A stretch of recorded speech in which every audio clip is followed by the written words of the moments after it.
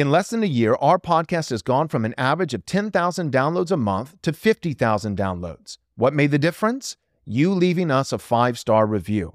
The more positive reviews, the more the algorithm picks us up, and more people are confronted by the law and gospel of Jesus Christ. Help us press forward the crown rights of King Jesus by leaving us a 5-star review on your favorite podcast platform. Thanks. We're not called by God to wallow in our sin. It is an objective fact that if you are in Christ, you are a saint. You have a new heart. Even in regards to the doctrine of total depravity within the Reformed tradition, yes, we uphold the doctrine of total depravity. But total depravity does not apply for the Christian. It doesn't. The Christian is a new creature in Christ Jesus. He has been born again. His heart of stone has been removed and has been replaced now with a heart of flesh, a heart that by its very nature is softened and malleable and receptive to the voice of God. They are now sheep, in a sense always were, but now sheep that have been found and are in the fold of the shepherd, responding to the shepherd, not only hearing his voice, but loving his voice.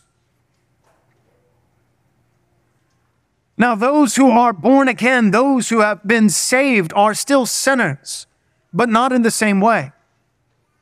The sin nature has been done away with. Now, the flesh still remains, and I believe this is precisely what the Apostle Paul addresses in Romans chapter 7, that sin still resides within the members of my being.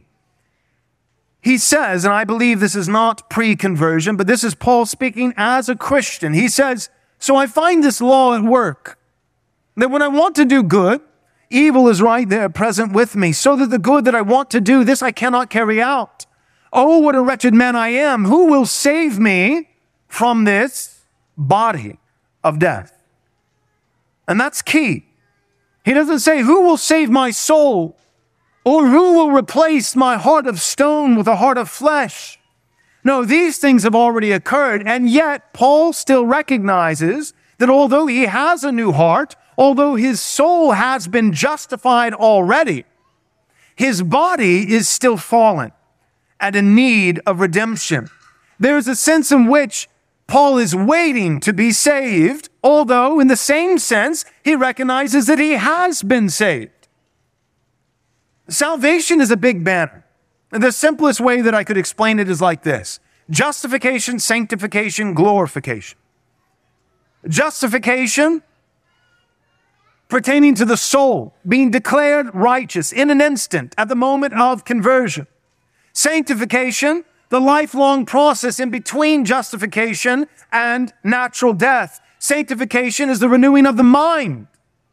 So justification speaks to the declaring of righteousness with the soul. Sanctification, the process of renewing the mind. And then glorification is the future salvation and restoration of the body. Soul, mind, body. Justification, sanctification, glorification. And in that sense, we can say, truthfully, that we have been saved. We are being saved. Ephesians uses that present tense language, being saved, and we will be saved.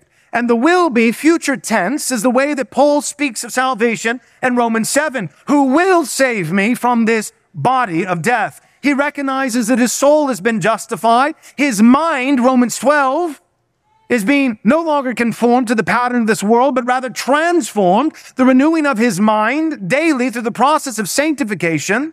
And yet he still recognizes there is still a fullness, a culmination of the salvation that Jesus has purchased for him, that he is yet to receive, that is waiting for him in the future, and that is the glorification of his flesh.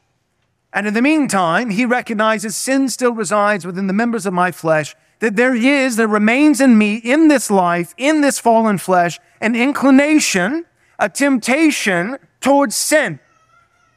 That the flesh has not yet been redeemed. But the sinful flesh is distinct from the sin nature. In theological categories, these should not be conflated as one. The unbeliever has the sinful flesh and the sinful nature. The believer in this life still has a sinful flesh to make war with, but no longer the sinful nature, but clearly what the Bible teaches, a new nature. And the new nature is not bent on sin. That's what Paul is speaking to. In my inward being, I delight in the law of God. Well, that's what David says. But then Paul arguing, he says that I long to do what is good, but I find this law at work. That when I want to do good, I genuinely desire to do good, not just a moral, superficial goodness, but good according to the immutable standard of God, with right intents and right motives, with right heart, for God's glory and by His grace. And yet, even when I want to do that, my flesh is still at war against me. I want to do good, but cannot carry it out.